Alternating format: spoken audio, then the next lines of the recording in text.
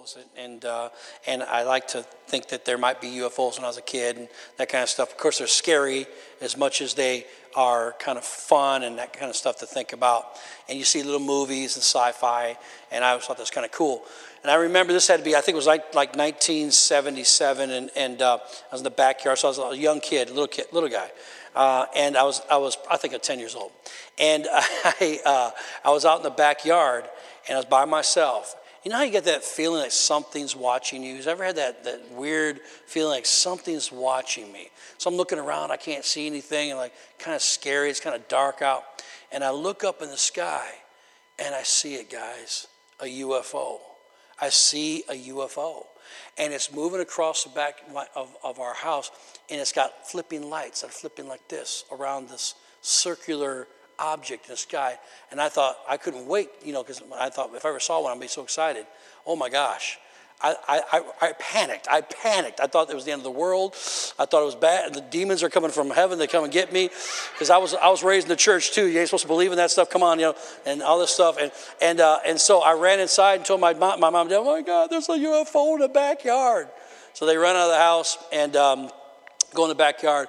And it was a UFO to me. It was an unidentified flying object. But they saw it with better eyes. And it was one of those blimps that you can hire. And it's got a message board that goes around like this. Come on, like eat at Joe's for $7.99 or something like that, whatever. I don't know what it was. And they thought it was pretty funny. But I didn't think it was funny at all. Come on. I was convinced the UFOs were coming to get us, right? So that was kind of like my close encounter. And I've always been fascinated by UFOs. And I've actually said, I think I'm going to do something online. And I think people would be very interested in this. A little bit different than what I've done in the past, which is just teaching and preaching, which I'll continue to do. But I thought it'd be kind of neat to be able to talk about things that everybody's talking about, everybody's interested in, but don't have answers in. Because I have some ideas about what these UFOs are, and I do believe that they are celestial. I do believe they are interdimensional. I do believe, and it's not my message tonight, I do believe that some people are actually seeing these. Some of it's hoax, some of it's just a bunch of nonsense. But we have information from God's word that tells us that we can see into the unseen world at times, and our eyes are open to things. And there are angels that they can see, angels that actually fly on things. In the Bible, they would record them as flaming or fiery chariots. Well, that's what they would describe a mechanical thing if they didn't see it before. Something that was like it had fire or propulsion of some kind. And that angels, but also demons. So these gray creatures and the big eyes and the big heads, all that kind of stuff. I have never seen that, but I'm just saying, I think there's some people that really believe they've seen this.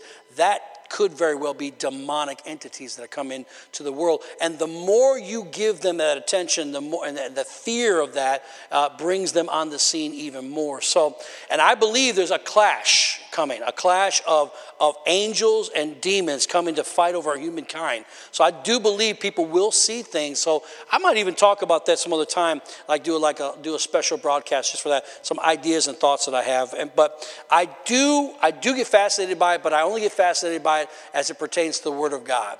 And like Bigfoots, we all know Bigfoots are real. Everybody knows that Bigfoots are real, right? Everybody knows that, right? I mean, you've watched the TV shows, right? The TV show, The Bigfoot, Finding Bigfoot. They've been out for 5 seasons. They never found one Bigfoot, not one. But they hear, and every time they do like the little cliffhangers or whatever, at the end, it's like they know, they hear a noise and a knock, and oh my God, and they can never capture the Bigfoot. But they swear that they found the Bigfoot. I mean, in the summer of 1924, Keslow, Washington, according to the Sunday Oregonian, there are 5 miners that encountered what they call mountain devils in the wilds of Mount St. Helens. One of the men, Fred Beck, shot one of the creatures and watched its body fall over a precipice and into a canyon. That night, the devils, as they reported it, used large rocks to bombard the log cabin where the men were sleeping, and they were knocking chunks with the rocks out of the structure of that building, rendering one of the miners unconscious. According to the story, the animals were said to have appeared to be huge gorillas, and they are covered with long black hair. Their ears are about 4 inches long and stick straight up. They have 4 toes, short and stubby, and the tracks are about 13 to 14 inches long. So that's where this whole Bigfoot phenomena came from that story. There's another woman named Linda Lindell of Silver Lake, Washington. Linda is a volunteer interpreter at the Mount St. Helens Volcanic Monument. About 15 years ago, Lindell was hunting in the vicinity of Mount St. Helens when she caught a whiff of an ungodly-like smell. She said, it gave me such chills, said Lindell. Once I got a smell of that odor, you've never seen a woman run so fast in your life.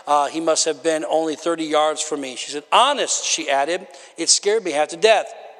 People think you're stupid if you say you had an encounter with Bigfoot, but there's just too much evidence. I can just smell it now, she says. It was like rotting meat. This Bigfoot is definitely around, she said, and it's around to stay. Of course, there's been absolutely no evidence of it whatsoever. No bones have been found. It's never happened, but who knows, there could be a Bigfoot. I don't know if you ever heard of the Loch Ness Monster. There's been over 3,000 sightings of Loch Ness. I'll be honest with you, that's another one of the things I get interested in because I just believe there's strange stuff in that water. I don't like to go in the water. Come on, somebody.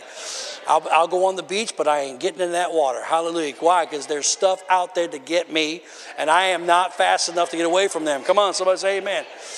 I mean, come on, be honest about it. Some of y'all are brave. You go in the water. Not moi. I'm not doing that.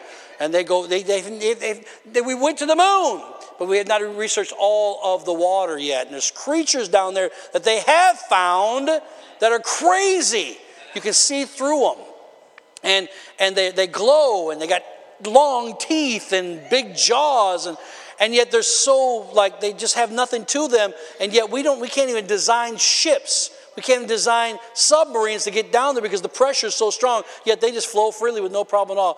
Scary stuff. I saw Jaws. Come on, y'all. I didn't want to take a bath after I saw Jaws. I was so scared. I'm not kidding you, man. I wouldn't go in the pools, that's for sure. There's been over 3,000 sightings of Loch Ness. Loch Ness is the largest freshwater lake in Scotland. 1987, a sonar scan swept 19 boats traveled the lake inhabited by the famed water dinosaur to catch anything that made a sound. They found several large targets that couldn't be explained, including one very large object at a very deep part of the lake. The Loch Ness area brings in over $30 million a year from tourists. Guess what? They're going to make sure Loch Ness Monster stays alive right there, aren't they? With full-blown submarine rides for $100. I don't know. No. But they find stuff in there, and they think that's what it is, and they try to theorize it away, and they say, no, it's really a monster, and it's just kind of crazy. All kinds of different close encounters. So let me ask you a question tonight. Are any of you recognize any real encounters in your life? Because I want to talk about real encounters. I'm not totally sure of the Bigfoot theory or the Loch Ness Monster theory or UFOs. I'm not really sure about any of that. Never encountered any of that. But I do know of a really, really close encounter of the God kind that happened about 2,000 years ago and infected the entire world to where everybody knows his name. And that was God sending man to earth by the name of Jesus Christ. And he is from out of this world. He truly is. And he comes from God's world, from heaven, and came in the form of a baby and walked as a man, but in fact was God-man. He was in fact all God as much as he was flesh and blood man. So tonight, I want to debunk or begin debunking some myths about the greatest encounter the world has ever known, being Jesus. And this is what I want to talk about for a few minutes tonight. Number one, the first myth is this, is that they say that Jesus never really existed. You'll find that a lot now. They used to never say stuff like that. But now that's become a topic of discussion. Atheists especially like to throw that up. But a lot of agnostic people who believe there may be a God, but not for sure, they're starting to bring it up as well. And you'll start to see this online quite a bit. So I wanted to arm you with a few things that I found that I thought was pretty cool. This is very important. For us, look, we've got faith, right? So we believe, we know him. We have a relationship with him. So it's hard not to convince us because we know him. But I will tell you that if you're not careful and if you don't have more than what we call just faith, then somebody comes with facts and they can really rock your faith, to be honest with you. And I've seen Christians get rocked before because they didn't have quite the answers. And that's called apologetics. Apologetics doesn't mean to apologize. It means to be able to defend your faith with the facts from the Word of God. And in this case, I want to do it through some other means as well.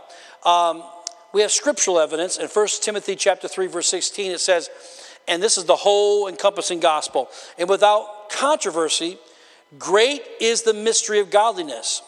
God was manifested in the flesh, we know that to be Jesus, justified in the Spirit, seen by angels, preached among the Gentiles, believed on in the world, received up in glory. That's the total message of the gospel in one verse. 1 Timothy 3:16.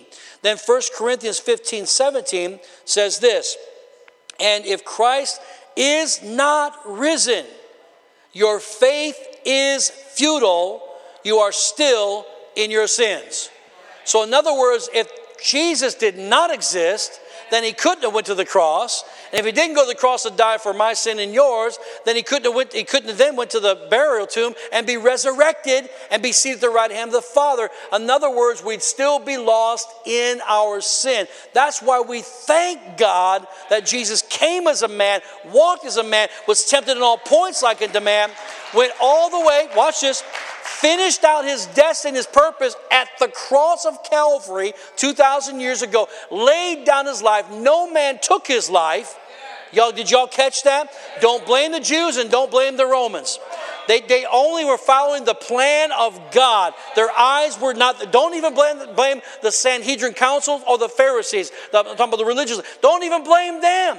Why? Because it was all the plan of God, and Jesus knew who he was at the time of 12 years of age and knew what his purpose was, and John the Baptist identifies him and said, you are the Lamb of God who comes to take away the sin of the world. That was a stamp of approval from God, and he had to walk his life out for the next 3.5 years doing what God told him to do and go to the cross. How did he go to the cross? Like a lamb, being led to the slaughter.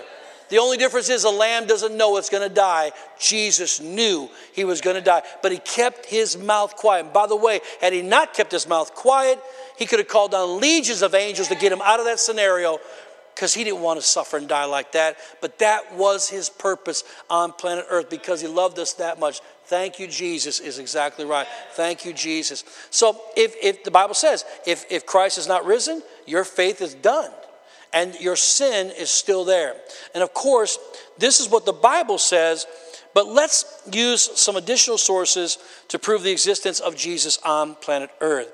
By the way, did you know that the Encyclopedia Britannica uses over 20,000 words to describe Jesus?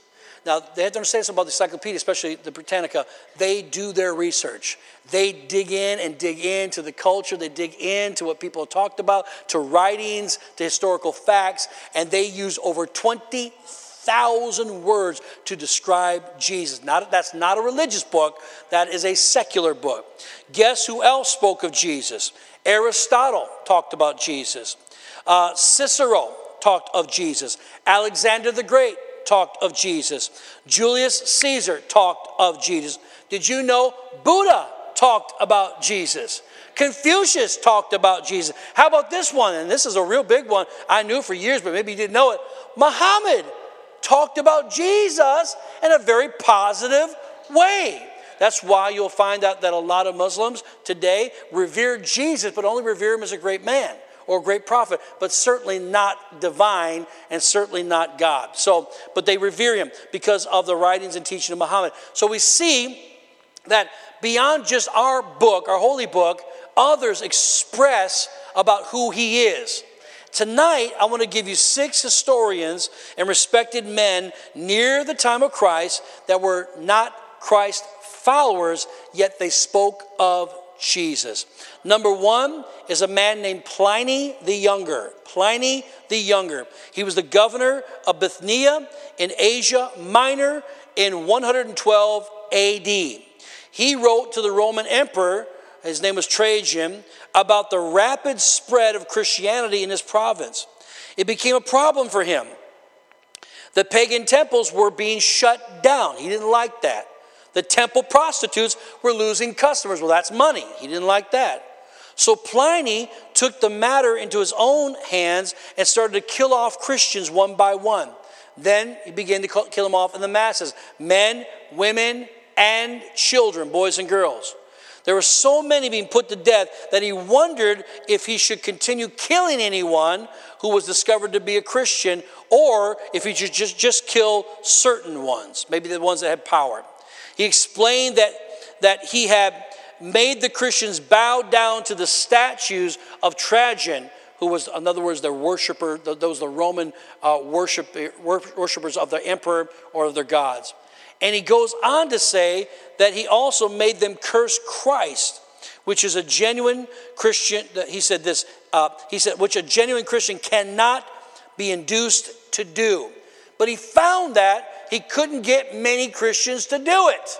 He wanted to do it, but they wouldn't bow and they wouldn't curse the name of Jesus. In the same letter, he says to the people who were being tried, they affirmed, however, that the whole of their guilt or their error was that they were in the habit of meeting on a certain fixed day before it was light, when they sang in alternate verse a hymn to Christ as to a God, and bound themselves to a solemn oath. Listen to this. They knew they were under the sword. They knew they were going to be killed. They bound themselves to a solemn oath not to do any wicked deeds, but never to commit any fraud, theft, adultery, never to falsify their word, not to deny a trust when they should be called upon to deliver it up. That's why he wrote the letter to the emperor. They didn't do anything really wrong except not worship the emperor and not visit the prostitutes and pay the money they thought they should have. So the question was, he was asking, should he keep persecuting and killing the Christians for it or let them go? He had killed so many that his conscience became like, what have I done? I've killed so many Christians, and they will not bow down. What does that prove to us? That proves to us that people would not give their lives. They wouldn't give their lives for somebody who didn't exist, for somebody who didn't change their life. They would not have the guts to be killed or thrown into prison unless what they had was so real, until this man says, I don't know if I should continue doing this, because they're not going to change. Number two is a man named Cornelius Tacitus, and he's the greatest Roman historian of his time. He was also in the year 112 AD, same time as Pliny. And he tells how Christians were made scapegoats by Nero by setting Rome on fire. The name Christians, he said, comes to them from Christ, who was executed in the region of Tiberias by the procurator, who was Pontius Pilate. And he said they became a pernicious cult, suppressed for a while, broke out afresh, and spread not only through Judea, the source of the disease. I love that he calls Christianity the source of the disease. But in Rome itself, where all the horrible and shameful things of the world collect and find a home. He absolutely writes, and he's writing to Rome like his predecessor was Pliny, and saying the words, he said that the name comes from Christ, who was executed by Tiberius through Pontius Pilate. That's not somebody's writing for something they don't know. They're saying it as a fact, and then calling Christianity a disease because it's spreading everywhere. I love that.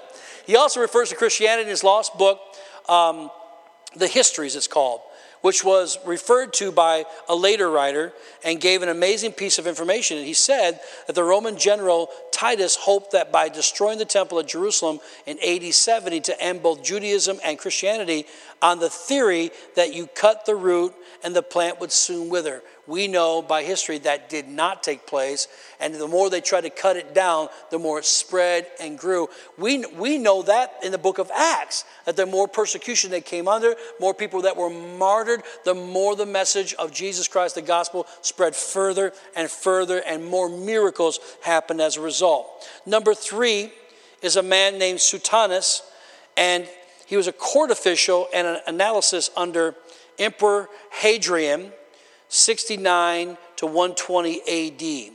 And he writes, as the Jews were making constant disturbance at the instigation of Chrestus, he expelled them from Rome.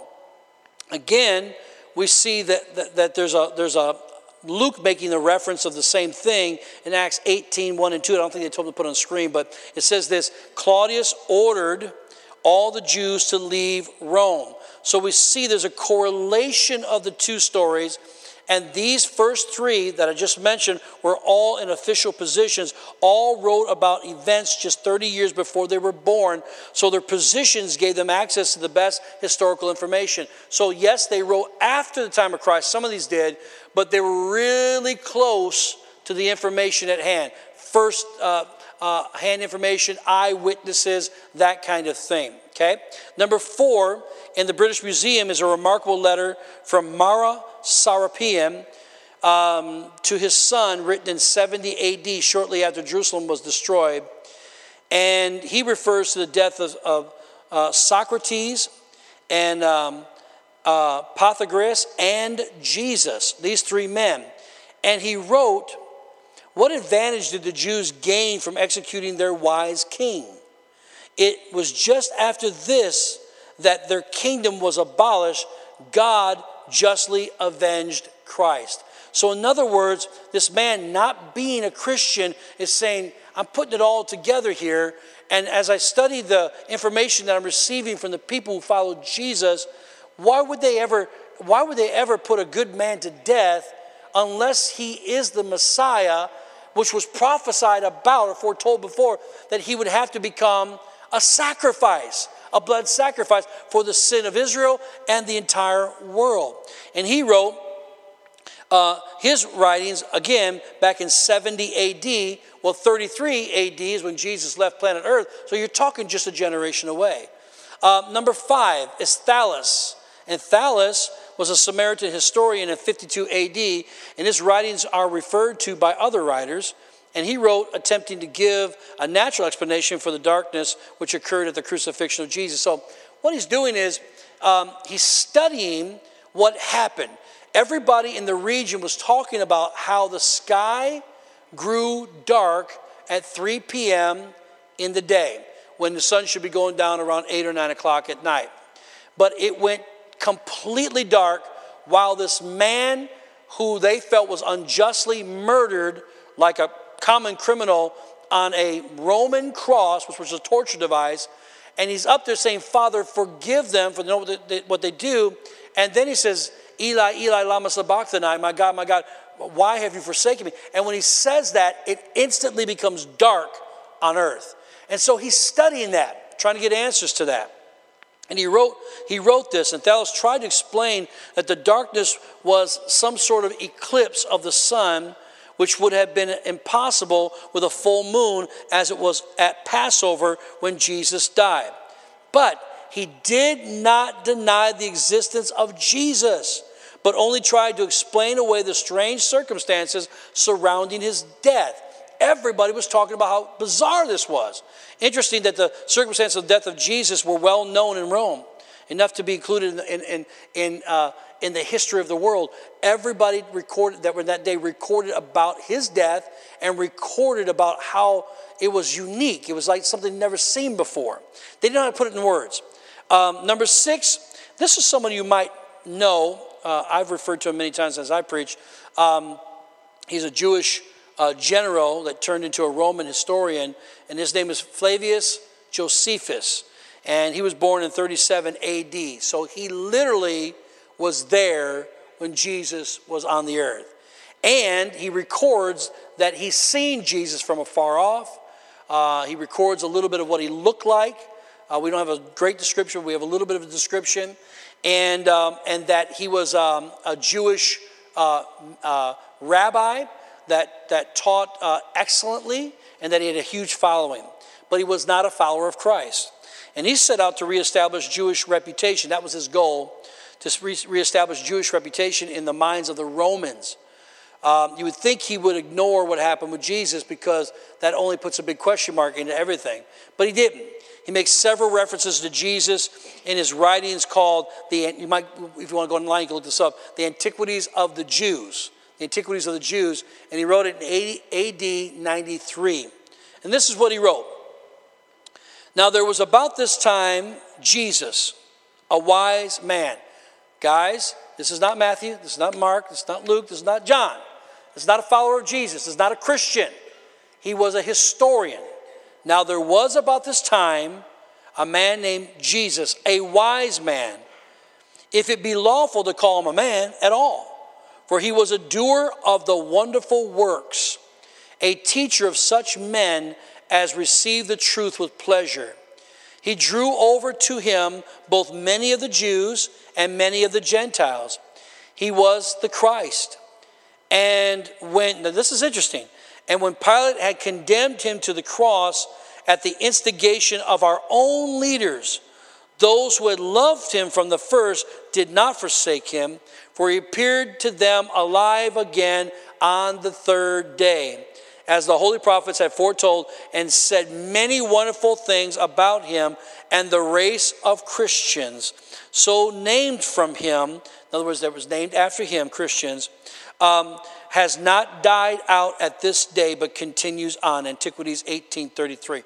So we have a man here that's writing the history of Jesus as an eyewitness, and then going into investigation mode, talking to the other witnesses and some of the disciples themselves, and writing this down. He started off to make it as something that the Romans could see the Jewish lineage and how important the Jews are to Rome. And then he finds other things, and we can see here that he's actually contemplating himself. Could this be the Messiah? He's saying he was the Christ or the Messiah. He writes it down emphatically that he was. We don't know that he ever became a believer, but he knows that he does wonderful works. Many follow him who love him, and he does not deny Jesus. If that right there alone doesn't tell you of the existence of Jesus, I don't know what else can. People can say what they want. They get online. They say all kinds of crazy stuff just to prove a point. And then most people don't know how to back it up. Just do a little research, same online. Go online and you'll find there's all kinds of neat things. Then you have, and I'm almost done here, but then you have a Jewish source called the Talmud. Most of you have heard the Talmud before. The Talmud consists of two separate books dealing with the Jewish law. And it was written during the period from 100 AD to 500 AD. The Talmud speaks frequently of Jesus of Nazareth, calling him out as Jesus of Nazareth. Now, the Talmud does not speak friendly of Jesus of Nazareth because they see him as an insurrectionist, a troublemaker, somebody who's deceiving the multitude to take them away from God. That's how they saw him, but they at least recognize who he was, confirming that not only did he exist, but he actually had his ministry here on earth. But they never disputed anything that Jesus did. Not one thing in the Talmud disputes it, or does it dispute the status as a historical figure. So we can see, guys, not even using the Word of God, which there's plenty of proofs that we could use with that in the Word of God, but we can see even other ancient writers depicted Jesus, who he was. Josephus, again, you can go online and check it out for yourself, but actually said that he had blue eyes. That's pretty interesting. Blue-eyed Jesus. Never thought about that before. He was Jew with blue eyes. Don't know if that's true or not. I wasn't there, so I don't know. And I haven't seen him yet, praise God, in the natural, but I wouldn't be able to dispute that. But in other words, he got that close. He didn't describe him to make everybody go, oh, he knows the Jesus Christ. He just described a person that he actually lived with at the same time in the same space. So that's a pretty powerful resolute to all of us to let us know he did in fact exist. Now I'm going to talk about, my deal tonight is I got so much to say, and I'm trying to do it in a fast time. I'm getting a little bit ahead of myself, but I'm going to start talking about the proof of the resurrection. Now, I'll get to that, I think, the third week, but this is going to tie in really, really, really good with the proof that Jesus Christ not only was who he said he was, but there's proof that he rose from the dead just like he said he would, that he's no longer there. Somebody say amen. Let's give the Lord a hand clap of praise tonight. Okay. Next week I'll have a little more time because we had to do all the anointing, and I'll slow it down a little bit more, but I think that was good for now. Go ahead and stand to your feet if you would. Praise God. Thank you, Lord. What a great night, Father God. Thank you for your presence in this place. Thank you, Lord Jesus, for coming to this earth and going to the cross and giving your life for us. You really did exist. You really are real. And we will give our life for you. That's how much we love you, Lord. Thank you for this, Lord God, this Passover season as we approach a new day for all of us. Something special is happening. Something new is wanting to break forth in our lives. Isaiah says it, Lord, and we stake claim to it. That there's something new that's about to spring forth. Can you not discern it? That's what your word says. That you would make a way in the wilderness and rivers in a wasteland. Thank you, Jesus. It is a new season and a new day, and we receive all of it tonight in Jesus' precious name. The church said amen and amen. God bless you. Have a great